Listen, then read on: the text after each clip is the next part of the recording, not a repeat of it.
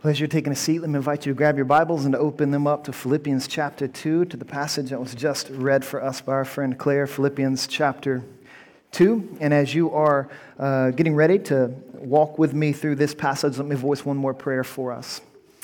Heavenly Father, we pray that you would give us grace to grow in humility this evening. Pray that your word would have an effect on our hearts so that we would embody the attitude of your Son Jesus, who lived the life of a servant, who died an atoning death for us, and who is exalted upon high. I pray, God, that our affections would be fixed upon him this evening. In Jesus' name, amen. Well, I had a 7th grade basketball coach who I believed at different points was clinically insane because of how much he would run our little team. We were a good basketball team, in part because he was such a good coach, but he's also a tough coach, and so every day at practice he would run us till we literally could not walk.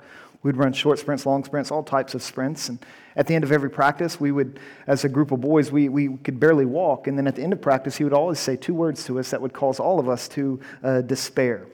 He would look at us and say, "All right, boys, attitude check." And when he would say attitude check, we knew what that meant. That meant that we as a team would have to go to the baseline and stand side by side, shoulder to shoulder, along the baseline, and his whistle, we would have to run up and down the court. Now, when he would blow his whistle, we didn't just run like we would normally run, striding side by side in the same direction. No, we had to lift our hands in the air and run with our hands held high. Now, I don't know if you've ever run with your hands held high, but it's not a very easy way to run. It is a very challenging way to run. If you haven't done it, go give it a shot. It'll add some sweat to your workouts. And we would just run up and down the court with our attitude check, with our hands held high, and at different points, our coach would holler out, "Attitude check."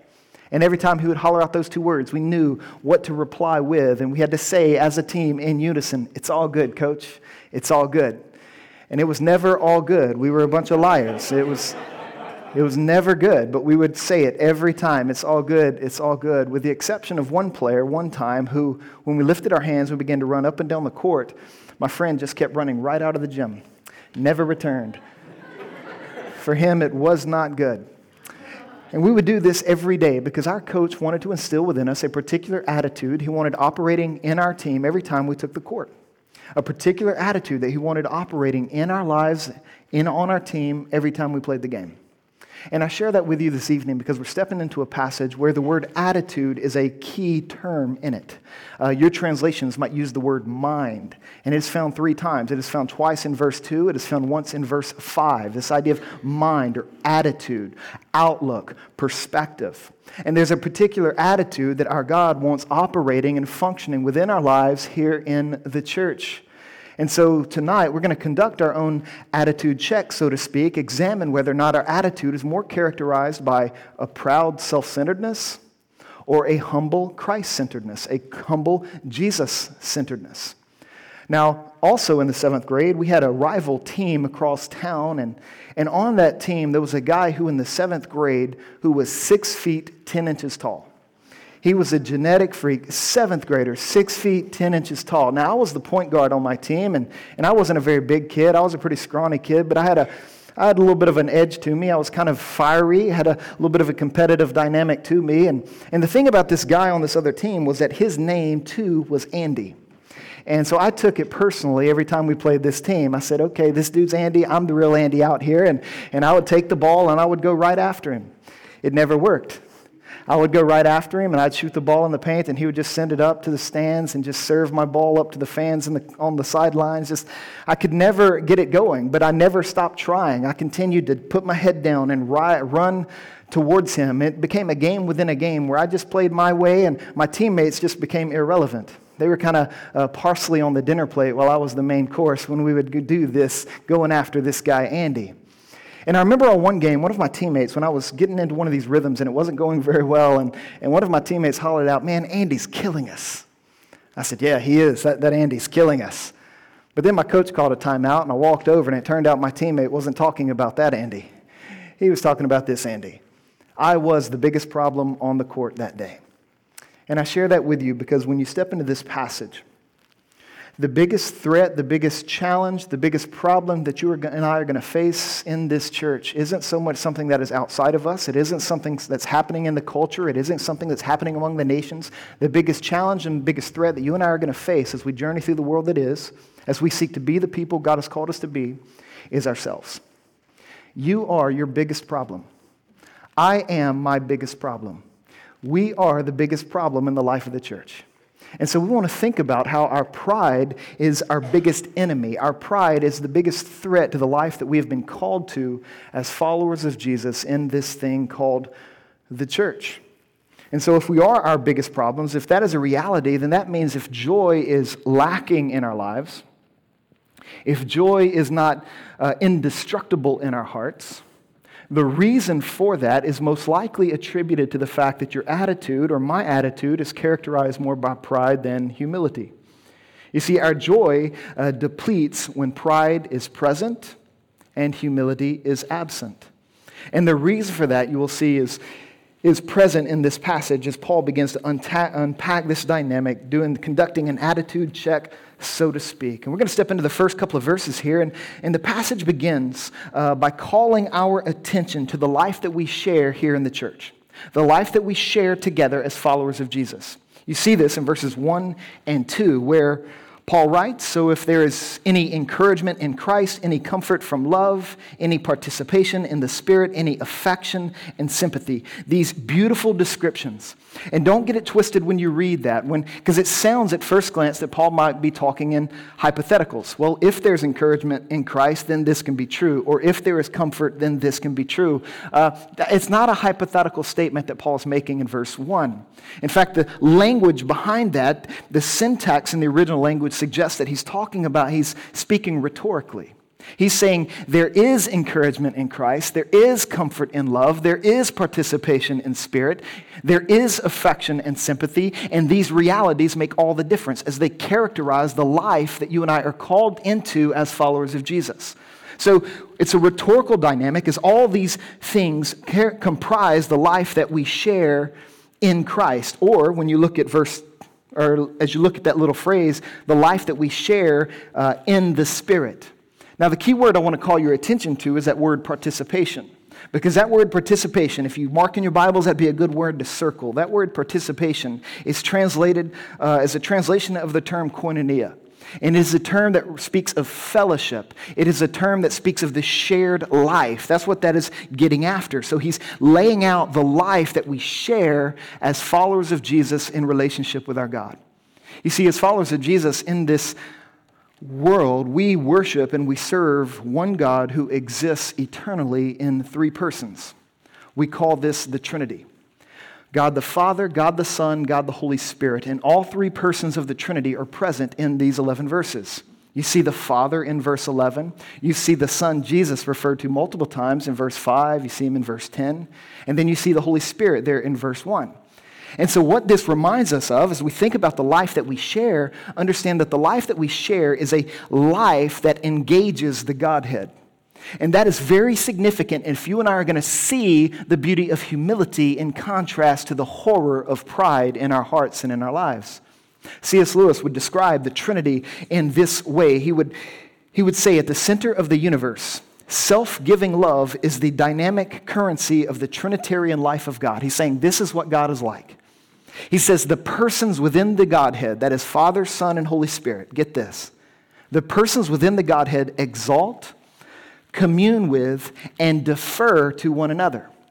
So there is deference within the Godhead. That's humility, right? Father deferring to the Son deferring to the Father, the Spirit deferring to the Father and the Son. There is humble deference in the Godhead. And Timothy Keller would comment on Lewis's image in his book, The Reason for God. If you're not a Christian or if you're exploring Christianity, one book I would highly recommend you reading is Timothy Keller's book, The Reason for God. In it, he explains a lot the Christian faith, and he engages with the doubts that so many people hold as it relates to Jesus. But in this book, he makes this comment. He says, in Christianity, God is not an impersonal thing or a static thing. Not even just one person, but a dynamic, pulsating activity. In God is a life. He would go on to say it is a kind of drama, almost a kind of dance. All that to say is that the God that we're worshiping, the life that we share together in the church as followers of Jesus, is a life that has been swept up into the community of the Godhead, where we are relating to God the Father through God the Son in the Holy Spirit, or by the power of the Holy Spirit. And the reason why that is so significant is because each person of the Trinity enjoys fellowship with one another, and they have always done so. They have always loved each other. They have always communed with each other. They've always deferred to one another. That's the life of the Godhead. And if that is true, if that is at the heart of the universe, if that is who God is, do you know what that means? That means it would be wrong for you and I to ever suggest to anyone in this room or anyone beyond these walls to ever suggest that God created us out of necessity. That God created us because he was somehow lonely in the universe, or that God created us because he was lacking something that he needed you to fill up within him, or he needed me to fill up within him. And the reason why that is so significant is because if you and I exist out of necessity, if we exist out of necessity, all of a sudden the soil for pride is in place. And entitlement becomes our ambition. It becomes our attitude. If we exist out of necessity, then we will cling to pride and we will see ourselves entitled to certain things in the universe. But if God didn't create us out of necessity, if he didn't create us out of necessity, that means he created us out of grace. And if God created us out of grace, then suddenly the soil for humility is present, because we can see that our very existence doesn't happen because God needed us. It happened simply because God loved us. That he didn't create us so that we might give life to him. He created us so that he might give life to us. And the perspective shift in that reality is the difference between having an attitude characterized by pride and entitlement as you journey through this world, and an attitude characterized by humility that says, I exist entirely by the grace of God. And so what we see then is that in creation and redemption, God was not looking to get life from us, but to give it to us. He wanted to share himself, and all of it comes by grace. And that is a remarkable reality, and we have to have that as our starting point if we're ever going to grow in humility. Now, John, another writer in the New Testament, would say something very similar. He would use language very similar to what Paul is using in verses 1 and 2 of Philippians chapter 2. Where in 1 John chapter 1, listen to what he says. 1 John chapter 1, John writes, that which we have seen and heard we proclaim also to you, referring to the gospel, so that you too may have, here it is, fellowship or koinonia with us. And indeed, our fellowship is with the Father and with his Son, Jesus Christ. We've been swept up into the life of the Godhead. That's where our fellowship reigns. That's where our communion happens. We are in relationship with this God. But then he goes on to say, and we are writing these things so that our joy may be complete. So you have this life that we share is a life that we've been created by grace. We've been redeemed by grace. And at the heart of our salvation is a relationship with this God. It is being given life from this God so that we can worship God and know God and enjoy God. This is why John would say in John chapter 17, verse 3, that this is eternal life. Eternal life isn't something as simple as going to heaven when you die. Eternal life is knowing God. Eternal life is knowing God and Christ Jesus whom he has sent. That's the life that we share, this relationship with the triune God entirely by grace. But notice the phrase that Paul uses, the same phrase that John would use. He would say that he talks about in verse 2, he wants the church at Philippi to complete his joy by being of the same mind and having the same love, being in full accord and of one mind, by having the same attitude, that his joy would be completed with their humility. And John would say something very similar. I'm writing these things to you so that my joy would be complete. And what you begin to see there is this remarkable dynamic of how in the church we should seek our joy in the joy of others. That there is a sense in which my joy is incomplete unless I'm seeing other people sharing in it. I want to see more and more men and women step into the life of the Godhead. More and more men and women know the God of grace in creation and the God of grace in redemption, because there's a sense in which my joy is incomplete. It's not as intense as it can be, as it will be when I see more and more men and women sliding into that dynamic. So this whole idea of finding your joy in the joy of others becomes a humble posture and a humble ambition. Every time I'm asked to counsel a couple who is looking to get married, or I'm asked to do a wedding, I work Philippians chapter 2, verses 1 through 11 into the process. I weave it into the marital equation. Why? Because so many people get married whose attitudes are characterized more by self-centered pride than Jesus-centered humility, and so they step into a marital relationship seeking to get joy from the other rather than to contribute joy to the other. And you want to know why marriages have such a hard time? It's because there is rivalry and competition between men and women. Or they step into this relationship, and rather than seeking their joy and the joy of the other, they're competing for joy, and that causes discord, that causes disruption, it causes all kind of havoc.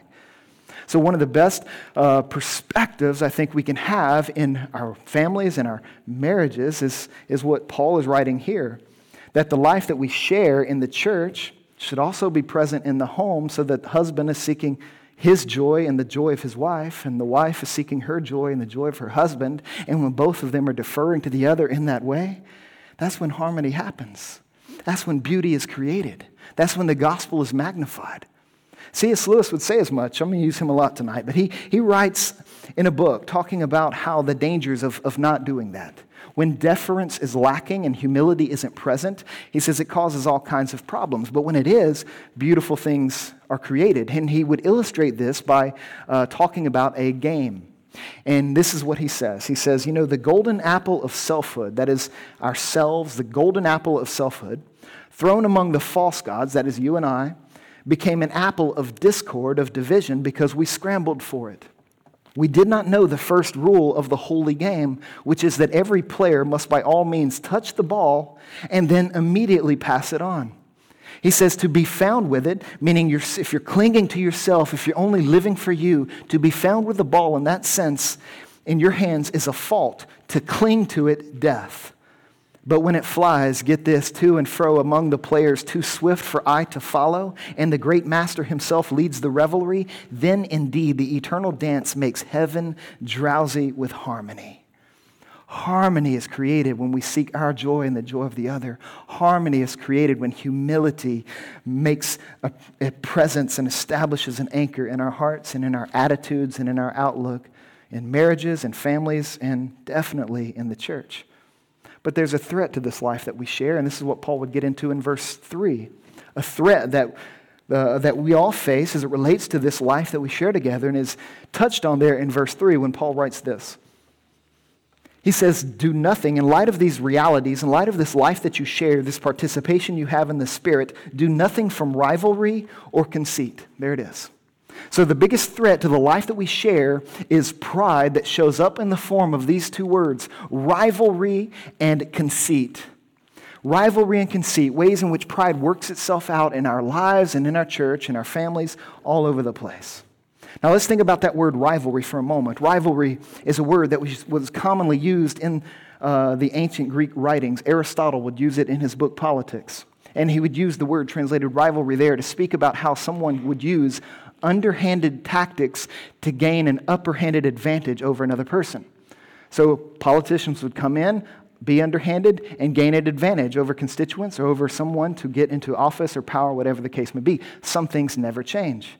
He's saying this rivalry was present then, and it is certainly present here, and this rivalry can even seep into the life of the church, so that we are trying to gain the upper hand in our relationships over one another, and we do so with underhanded tactics. When I think about this dynamic, I can't help but think about the 80s classic movie Karate Kid with Ralph Macchio, not Will Smith's kid, Ralph Macchio version. That's the classic version. If you don't know what I'm talking about, you're too young, and I apologize. John keeps getting on to me for ruining endings of movies when I have these moments, but I also think, well, it's been out since the 80s. If you haven't seen it, catch up. Your joy is incomplete until you do so. So there's joy to be found in watching Ralph Macchio's Karate Kid. But in this movie, the antagonists of the story are the Cobra Kai Dojo. And if you remember, the whole movie comes to this ending where the Cobra Kai Dojo's leader, the coach, would tell his fighter to sweep the leg. Use an underhanded tactic so you can gain an advantage over your opponent. Sweep the leg. And there's a sense in which this rivalry that Paul is talking about in Philippians chapter 2, it's as though there's a temptation in our hearts to sweep the legs of those around us, to use underhanded tactics to gain advantage over those that we are in relationship with, relationships that where we should seek joy in, we're actually destroying joy due to rivalry and competition and these types of things. And this underhanded tactic to gain an advantage, it can show up in at least three ways. One in which rivalry appears in our hearts, in our minds. One of the ways in which we try to sweep the leg is through intellectual intimidation. How many of us try to intimidate people intellectually? We engage in conversations, try to take the conversation in ways that they can't follow, or we mislead them with some information that's kind of half-baked in our minds or half-baked in our hearts, and then it ends up just pulling the rug of faith out from under them so that we can perhaps manipulate them or control them or get them to think that we are smart or we are honorable or whatever the case may be. Intellectual intimidation is a way in which rivalry shows up in our lives and in our church. But it's not just intellectual intimidation. Another way that this can show up when we try to sweep people's legs is through psychological or emotional manipulation. Psychological or emotional manipulation. Every time you try to guilt trip someone into doing something, that's exactly what you're doing. Every time you try to shame someone into obedience to Jesus or into obedience to some agenda that you have, that is what you are doing. You are engaging this rivalry. It is a proud attitude when you try to psychologically or emotionally manipulate another person to achieve your agenda or to achieve your desires. But then the third way in which rivalry shows up in our lives, not only intellectual intimidation and emotional manipulation, but it can also show up, God forbid, in physical domination. Why do you think abuse happens? Why do you think husbands abuse their wives? Why do you think parents abuse their kids? Why do you think abuse occurs? It's this pride working itself out. It's this domineering spirit of rivalry and competition. It's the proud human spirit that wants to control a situation or to control a behavior or to control a circumstance so that it works out according to their desires. So physical domination becomes another way in which rivalry shows up. This is how pride works itself out in our lives, in our families, and this is the way pride can even work itself out in the life of a church, where we try to intimidate one another intellectually, manipulate one another psychologically or emotionally, or even dominate one another physically. But then the second threat that we face, and if it's not rivalry, it would go on, he would say in this word conceit. Some of your translations may say selfish ambition. And selfish ambition is probably a better translation because it reflects this combo word that is in the Greek in that verse. Now again, as I said last week, we don't go Greek very often, but sometimes we need to because it helps give color and context and some texture to what it is we're reading. Here's another one of those instances. The word conceit is the translation of a word, kenodoxia. And the reason why that is important is because the word keno refers to emptiness or vain, and the word doxia is glory. So what he's getting after here is that pride works itself out in our pursuits of vain, empty glory. This is what he's getting after. Vain, empty glory, kenodoxia. And I can't underestimate the influence this has on our lives, the threat this poses in the church, and the way this operates in the world in which we live. This idea of vain glory. You see, the human heart outside of Christ, the human heart apart from the gospel, the human heart apart from the life of the Godhead is a heart that craves and hungers for honor. It craves and hungers for significance. It craves and honors for security and importance and respect. And the human heart outside of Christ will seek to fulfill that craving and to fulfill that hunger through any means necessary. And so what happens, pride will work itself out where we look for things in this world to satisfy that hunger and to satisfy that craving. And that will spill over into our relationships with other people so that we step into relationships with others, not so much seeking to contribute to their life and to their joy, but to consume life from them and to consume joy from them. We begin to use people rather than to love people because we're pursuing this empty, vain glory. That's what selfish ambition or conceit, that's what that word is getting after. It is what Timothy Keller once described as a cosmic insecurity. That there is a cosmic insecurity that threatens our lives where we feel we have to establish our security by getting certain things to validate us, getting certain people to approve of us, getting certain people to accept us, and we will do anything necessary to make that happen. And so what happens is we end up approaching life the way David Letterman would approach his talk show. And back in the day, before Stephen Colbert took over, he was running the Late Show, or I think it was the Late Show, and he was asked why he does what he does, why he goes about doing the things that he does, and this is what he said. He describes this cosmic insecurity. He describes this selfish ambition or vain glory this way. He says, every night you're trying to prove your self-worth. Every night you're trying to prove your self-worth. You're trying to get validation by what you do and how well you do it. He says it's like meeting your girlfriend's family for the first time. You want to be the absolute best, wittiest, smartest, most charming, best-smelling version of yourself. You say, if I can make people enjoy the experience and have a higher regard for me when I'm finished, it makes me feel like an entire person. If I've come short of that, I'm not happy. How things go for me every night is how I feel about myself for the next 24 hours. Because I'm not playing a character. I'm trying to give you the best version of myself. You see, that's what empty glory, vain glory, conceit drives us to do. Where we try to give people the best version of ourselves, not for their sake, but for our sake.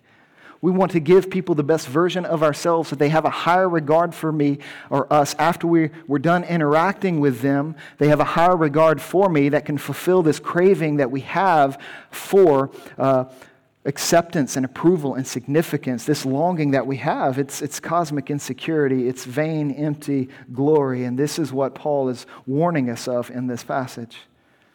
And what's so sad about this dynamic is that the irony of it all, whether it's in rivalry or conceit, whether it's in competition or selfish ambition, the irony is we are seeking that which we already have in Christ.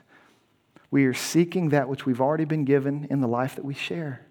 That's the irony of it all. That's why in verses 1 and 2, he talks about encouragement and comfort. He talks about participation and affection and sympathy. He even talks about joy. We have all that we need in the life that we share, but when we lose sight of that and we allow pride to characterize our attitudes towards life in this world, we start seeking that which we already have, and it just backfires and causes all kinds of issues. Therefore, Paul would shift gears.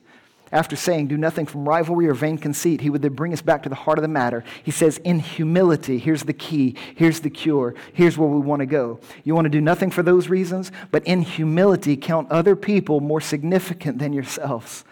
In humility, count others more significant than yourselves. And that word humility, it means yes to be gentle, it means yes to be modest, but that word humility means to be deferential. It means to defer significance and importance towards those around you. Live out your perception of their significance and of their value. This is what humility is getting after. This is why humility has never been very popular. Humility is not a popular virtue. It's not a popular value. In fact, outside of the Bible, you can't read any ancient literature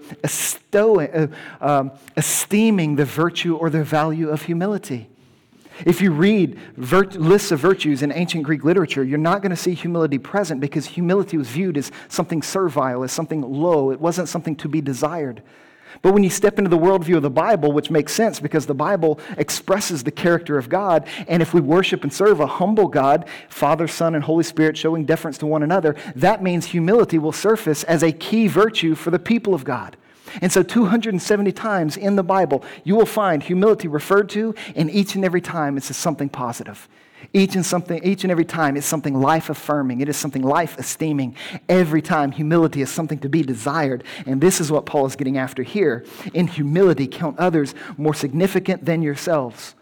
But again, don't get it twisted. One of the reasons why humility isn't very popular in the world that is because we have bad understandings of what humility means and what it lends itself to. And so there are some who hear the word humility and they immediately imagine Eeyore from Winnie the Pooh because they think to be humble means to think less of yourself. And so we think that to be humble means we can't really talk about things that we are good at. We have to act dumb even though we're smart, right? We have to act unskilled even though we are skilled. We have to pretend we're something that we're not. We just have to think less of ourselves in order to be humble. And so we think of Eeyore, this guy who's never thinking highly of himself. He's always thinking less of himself in Winnie the Pooh. And you know as well as I do that Eeyore is not a picture of humility, but a picture of pride, because what Eeyore represents is self-pity. And self-pity is nothing more than wounded pride.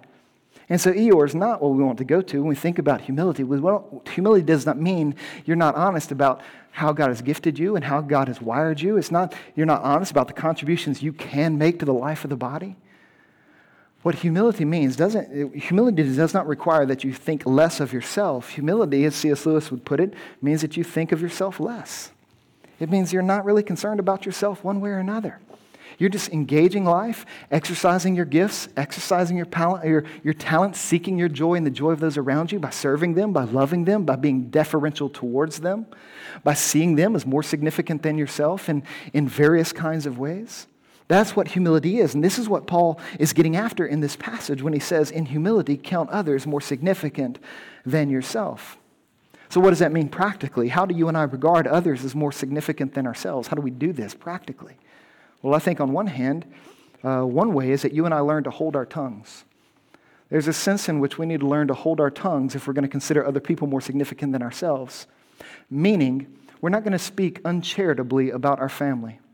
We're not going to speak uncharitably about our fellow followers of Jesus. It means when we speak, we're going to speak words that edify and encourage. We're not going to use our tongue to tear people down. So considering others more significant than ourselves means learning to hold your tongue and not speaking uncharitably about those in your family. But then it also means that if we're going to consider others more significant than ourselves, and when we hold our tongue, it also means that you and I are going to allow ourselves to be interrupted. You see, some of us are so in control of our lives, and we have our schedule ironed out to the second of every day, and no interruption, nothing can kind of squeeze in, and we don't operate extemporaneously in any way, shape, or form. But if we're going to consider others more significant than ourselves, we can't cling to our calendars and our schedules in that type of way. There's a sense in which we must allow ourselves to be interrupted by the needs of others.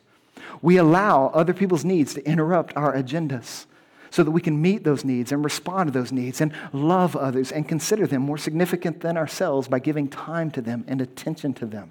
This is part and parcel of what it means to consider others more significant than ourselves. But it also means that you and I reflect well upon the realities of sin and grace. Every person who exists in this world exists by grace. Every person who's brought into the family of God through faith in Jesus is brought into by grace. That means we are all positioned in Christ, but we are all works in progress.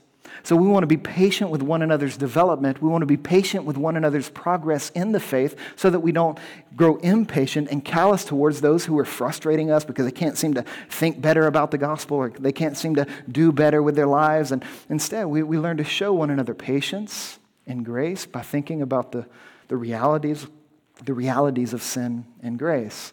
These are ways that we consider other people more significant than ourselves. And then lastly, it also refers to this dynamic of being willing to serve everyone. Be willing to serve everyone. And not qualifying your willingness to serve based on the size of the need. But you're willing to serve others even if their needs in your mind seem menial or in your mind seems small and insignificant. If we're going to consider them more significant than ourselves, we're going to serve everyone, and we're not going to layer our service with a bunch of conditions and qualifications. You might say, well, Andrew, doesn't that mean that I'll be taken advantage of if I serve in that way? What if somebody starts abusing my ministry and abusing my service to them? What if somebody never says thank you? Well, again, I would remind you of the life that we share in the Godhead. I would remind you of the realities of grace. And I would encourage you to think about how often you and I live our lives every day refusing or failing to express our gratitude to God for the way in which He has served us in Jesus, our gratitude to God in the way in which He provides for our lives, the food that we eat, the clothes that we wear, the houses that we live in. How often do we live our lives without expressing gratitude? I wonder if you and I are ever tempted to take advantage of His goodness. But yet so often we are so worried about being taken advantage of. But if the life that we share in the Godhead is one that is modeled after the character of God, expressed fully and finally in Jesus, then there should be a willingness for us to serve everyone. And it also means you and I risking being taken advantage of as we do so. So it's heavy stuff here. Nobody said that humility and considering others more significant than ourselves was easy. There's a reason why humility is so undesirable in the world that is. Humility flies in the face of everything in the first century culture that Paul is addressing. Humility, this approach to living, flies in the face of everything that is present in our culture today. But even more than that, humility flies in the face of everything that exists in the universe. If the fall happened as a result of Adam's pride, if the fall happened as a result of Adam and Eve sinning against God and turning their back on His provision and His goodness towards them, if the fall happened, then that means a fallen world is going to be more comfortable with pride and arrogance than it is with humility and honor. And that means humility is something that challenges every culture, every context, every era. This means humility is a transcendent virtue for the people of God. It is one of the distinguishing features about God's people in the world. And so we want to consider, no, humility is not easy, but it's ultimately worth it. There was the director of a symphony one time who said, the hardest chair for me to fill in my orchestra is the second chair violin. He said, filling the first chair violin, that's easy. Everybody wants to be in the first chair violinist, but nobody wants to be in the second chair because all you do in the second chair is contribute to harmony. He said, nobody wants to do that. Everybody wants that first chair. And I think there's something to that. There's a temptation in our hearts, a threat that we face where we all want to sit in the first chair. Nobody wants to be in the second chair. But the second chair is required if harmony is going to happen. If harmony is going to exist in our church and in our lives and in our families, if harmony is going to be present, then humility must be present. We must be willing to step into the second chair, because there's no such thing as harmony without humility. But if that's true, then how do we cultivate that? How do we get into that second chair? How do we nurture and cultivate an attitude of humility within our lives and within our church? And I think the answer to that question is found in verse 5. Look at verse 5 at what Paul reminds his readers right after he talks about looking not only to their own interests but the interests of others. He says in verse 5, have this mind or have this attitude among yourselves, here it is, which is yours where? Which is yours in Christ Jesus. This attitude is ours when we're living in light of the fact that we are in Christ Jesus. Now, he would then go on in verse 6 all the way through verse 11 to show the attitude of Christ in action. And it's interesting is that verses 6 through 11, what most commentators and scholars believe about that portion of this passage is that that is a song. That there is a poetic quality to those verses. There is a rhythmic quality to it. There is rhyme to the way verses 6 through 11 is written to suggest that Paul is saying this attitude that we have in Christ, and then he would describe that attitude through song. A song that the early church would sing in some way, in some capacity, but notice the song that they're singing is a song that's emphasizing the gospel. They are singing the story of the gospel. So how do you and I cultivate humility?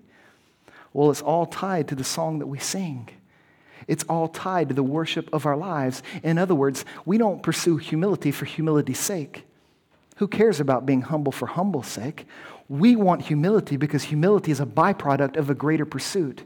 Humility is the result of a worship that is Jesus-centered, that is Jesus-focused, that is emphasizing all that Jesus has done for us as our humble Savior. So if we want to get pride out of our hearts and if we want to get humility into it, it's all tied to the song that we sing as we learn to sing the story of Jesus. We learn to sing the gospel. It's attached to the worship of our lives.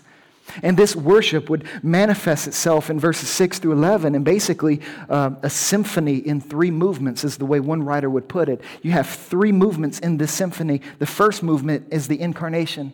You look at verse 6. He says, Christ Jesus, who, though he was in the form of God, did not count equality with God a thing to be grasped, but made himself nothing, taking the form of a servant and being born in the likeness of men. Saying that our God, the second person of the Trinity, the Son of God, Christ Jesus, he emptied himself and stepped into our humanity. Now, when it says that he emptied himself, don't get it twisted. That does not mean that Jesus ceased to be God in any way, shape, or form. The word emptied there, the word The phrase in mine is, he did not count equality with God a thing to be grasped, but made himself nothing. That emphasis there is referring to the advantage and the right that he had as God. For the sake of time, I can't go into all the passages that emphasize this, but the emptying there, the making himself nothing, is a metaphor referring to Jesus' willingness to not take advantage of his deity by stepping into our humanity. He's saying when God became man, he assumed flesh. He became like us, and he lived the life of a servant.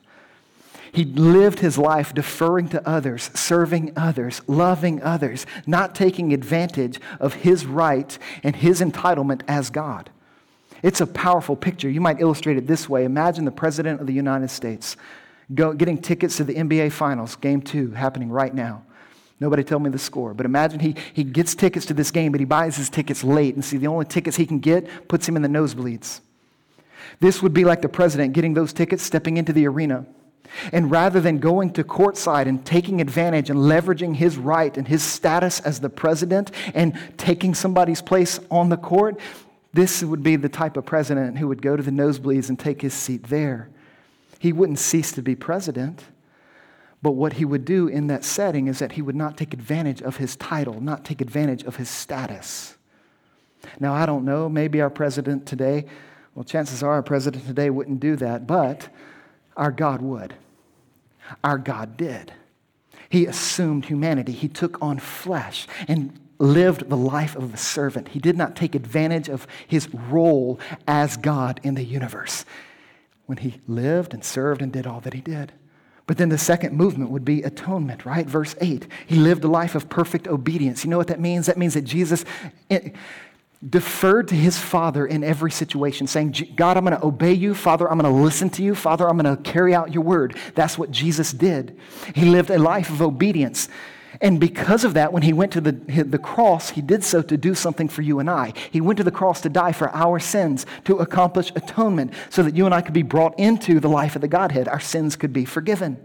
That's atonement. That's the second move. But then that third move there in verse 10, he says, verse 9, therefore God is high, because he died on the cross, therefore God has highly exalted Jesus and bestowed on Jesus the name that is above every name, so that at the name of Jesus every knee should bow in heaven and on earth and under the earth, and every tongue confess that Jesus Christ is Lord, to the glory of God the Father. The exaltation of the Son, giving him the title, the name Lord, this name that is above all names. This is who Jesus is, all the fruit of his humility, all the fruit of his life, his death, his resurrection, and ascension. And so that's what this song is extolling. It's a song that's telling the story of Jesus. If you want humility to rise in your hearts and in your attitudes, you learn to sing that song. You learn to fixate on the story of the gospel. You focus on the incarnation, God becoming man. You focus on the life Jesus lived as a humble servant. You focus on Jesus dying on the cross for you so that your joy could be brought to completion in him. You focus on the fact that Jesus was resurrected. He's now reigning and ruling as the Lord over all. And that there's coming a day where every knee shall bow and every tongue confess that Jesus is Lord, to the glory of God the Father. There's coming a day when every person will recognize that. Some of them will recognize it willingly, like you and I are doing tonight. Others will recognize it unwillingly when he makes himself known as the Creator, Lord, God of the universe. It's going to be a powerful moment when that occurs. And so what you find in this song that we sing is that the way up is the way down, and that glory and life comes to us when we learn to give glory and to give life away. Joy is brought to completion when we seek our joy and the joy of others, when we're deferring to other people. We defer to God in obedience. We defer to one another in service and affection and sympathy, and that creates harmony within us. All the fruit of humility, all the fruit of singing about Jesus. You see, one of the bedrock realities that is true and consistent all throughout the Bible is that you and I will always become like what we worship. We will always become like what we worship. And so if you are not leaning into and living in light of the fact that you are in Christ, your only other option is to lean into and live in light of the fact that you are in Adam, that you are a lot like Adam. You're cut from his cloth. And that's going to produce something in you that you really don't want. You just think about the difference between Adam and Jesus. Think about it real quick for a moment. You think about Adam. Adam was someone who was created in the image of God. He was made in God's image. But then you think about Jesus. Jesus was and is the very essence of God. He was the manifestation of God in the world. Adam wanted to be like God. Jesus was made in the likeness of man, right? Adam wanted to exalt himself. Jesus chose to empty himself. Adam was discontent at being God's servant, but Jesus took the form of a servant. Adam arrogantly rejected God's word in sinful disobedience. Jesus humbly submitted to God's word in perfect obedience. Adam succumbed to temptation. Jesus overcame temptation and he crushed the tempter. He defeated Satan. Adam brought the curse onto the world, but Jesus took the curse for the world. Adam was condemned and disgraced, but Jesus was exalted by the Father. If we want humility to rise in our lives and in our attitudes, it's going to do so to the degree of who or what we are worshiping. And if we're living and leaning into the fact that we are in Adam, our only God will be ourselves, and the self is a proud God. And when you and I worship ourselves, we will become proud people. But when we're living and leaning into the reality of who Jesus is, and he becomes the object of our worship, and our songs center on who he is, the worship of our lives, we'll find ourselves worshiping a humble God. And as we worship a humble God, we'll become humble people. This is the dynamic of the gospel. This is my prayer for the church, that we would worship a humble God, and as a result, we too would become humble people. Let's pray. Heavenly Father, I thank you for the life that we share together as followers of Jesus. Thank you for creating us by grace. Thank you for redeeming us by grace. God, we want to recognize in this moment the threat to the life that we share, the threat of pride that can show up in rivalry and conceit. And we do see how in humility, the call to humility and how humility should characterize us. And Father, we want that to grow, but Lord, we know that it grows as a byproduct as a result of our worship of Jesus. And so I ask you now to come front and center in our affections and in our attention. May you be worshiped over these next few moments as we sing songs to you. As we worship you together, I pray, Lord, that you would be the object of our worship and that we would be humble people worshiping a humble God, all in Jesus' name. Amen.